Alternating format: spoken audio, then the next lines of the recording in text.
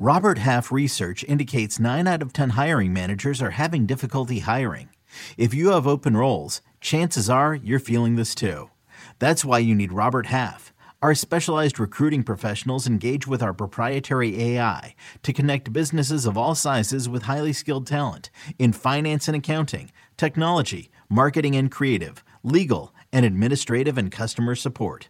At Robert Half, we know talent. Visit roberthalf.com today. Recapping Wild Card Weekend next on Fantasy Football Today in 5.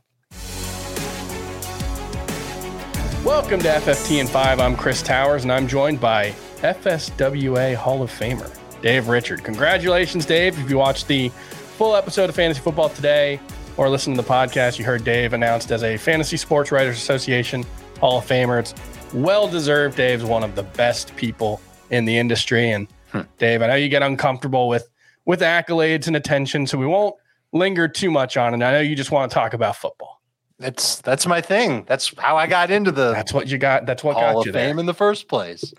All right. Well, we had some good games, man. I mean, the last game, sucked, but we had some really good games. Yeah, the Saturday and Sunday games were great. A Monday night wild card game, turns out nobody was ready for that one. It didn't work out for anybody except for the Cowboys. Dak Prescott looked pretty awesome, but we'll start there. And I wanted to ask you about Tom Brady. Obviously, we don't know what his plans are for 2023, whether he's going to return, whether he's going to return to the Buccaneers, or whether he's going to return to some other team. But I guess what we'll start with is just if Tom Brady doesn't return, do you have much hope for this Buccaneers offense? It sounds like they're going to fire Byron Leftwich. Don't know who's going to replace him as the offensive coordinator, but a lot of questions for Tampa Bay.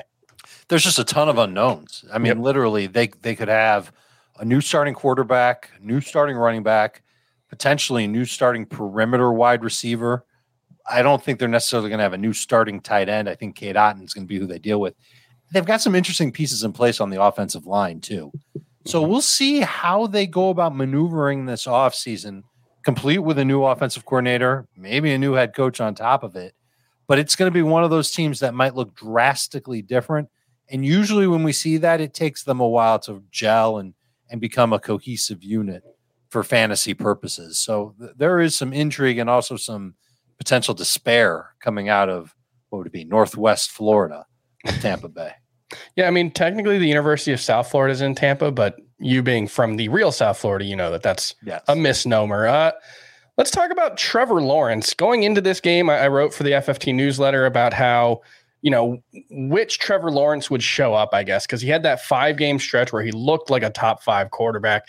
And then he only had 3 multi-touchdown games in his other 12 games this season. So real up and down. And well, that continued in the wild card game. 4 interceptions in the first half, 4 passing touchdowns in the second half.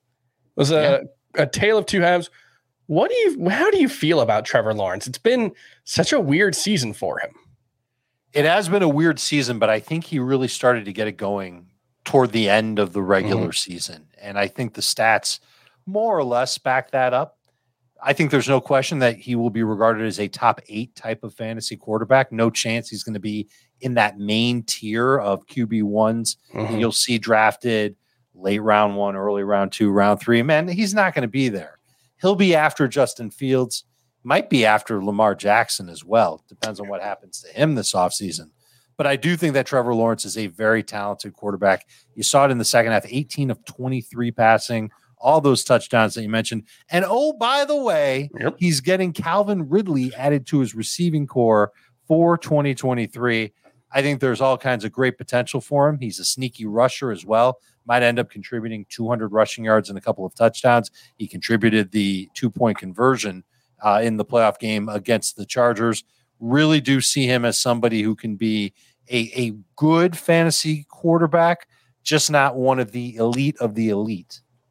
Yeah, at least not yet. He's got another leap that he has to take, I think, to get there, especially with the consistency as we saw on Saturday night. So let's move on to some winners and losers from Wild Card Weekend. And Dave, why don't you give us a winner? I've got a winner and a loser from the same game. The winner is going to be Dak Prescott. He went into this game against Tampa Bay. Man, he looked terrible. Some real mind-boggling interceptions, and then he comes against the Bucs defense. They've got a good pass rush. They've got some good members of their secondary, and he just absolutely laid waste to them. You saw it, 4 passing touchdowns, even ran for 24 yards and another touchdown. I didn't check before our show, Chris. It might have been his best game statistically ever to have 5 total touchdowns in a huge playoff game. Played confidently, got a ton out of his tight end, got a ton out of receivers, not just CeeDee Lamb, but also Michael Gallup as well.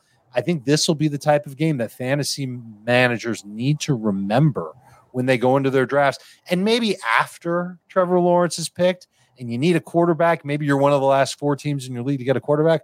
Oh, boo-hoo-hoo. You're going to get Dak Prescott. And the way that he played in this game, different from how we finished the season.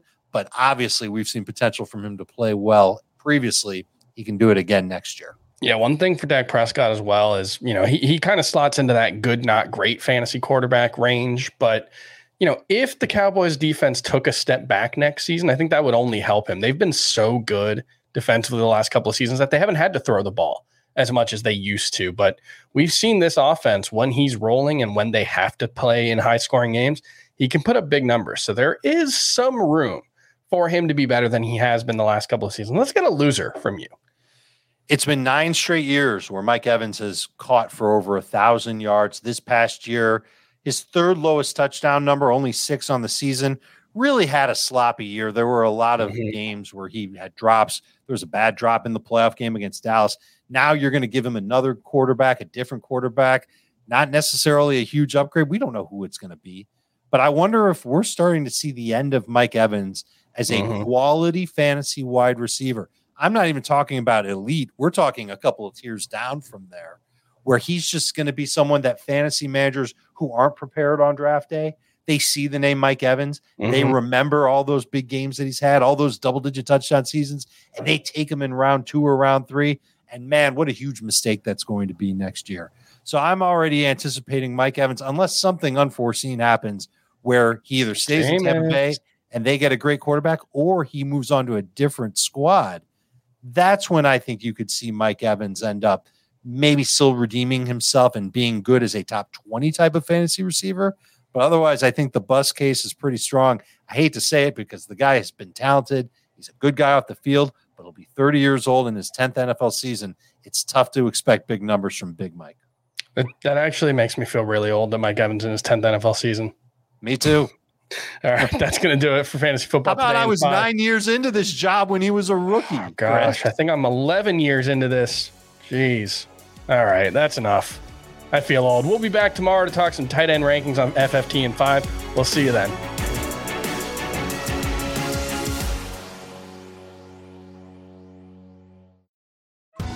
Survivor 46 is here, and so is On Fire, the only official Survivor podcast, and we have a twist this season.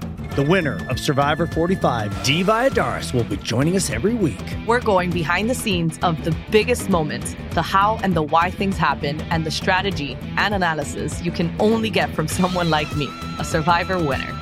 Listen to On Fire, the official Survivor podcast, wherever you get your podcasts.